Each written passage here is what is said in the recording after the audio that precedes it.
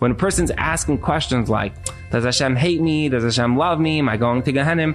You're so not understanding what a relationship is. And if ultimately the key to everything is having a deep, meaningful relationship with your Creator, a person on a daily basis can do that. And guess what we have? We have 613 mitzvahs, which are abilities to connect to the Ratzon Hashem and manifest itself through us in a daily basis. And that's it. That's it. In order to achieve greatness, you don't have to live on a mountain. You don't have to become a monk. You have to be you. And you in a real way. A real relationship with yourself, a real relationship with the people around you, and a real relationship with your Creator. And how do you do that? By internalizing that Hashem is good, everything that I see in this world is good, and I am an actor on this world stage.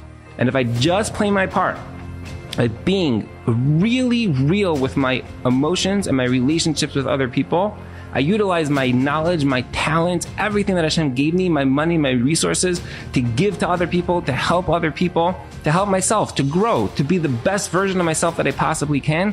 You're literally a walking Kiddush Hashem. And that feeling of being kaivish your yetzer, of staying calm when somebody's angry at you, and not answering back when somebody says something to you, or giving somebody, but in a really true way, that feeling is transcendent. It's not here. It's not of this world. And a person can actually taste and feel greatness on a daily basis.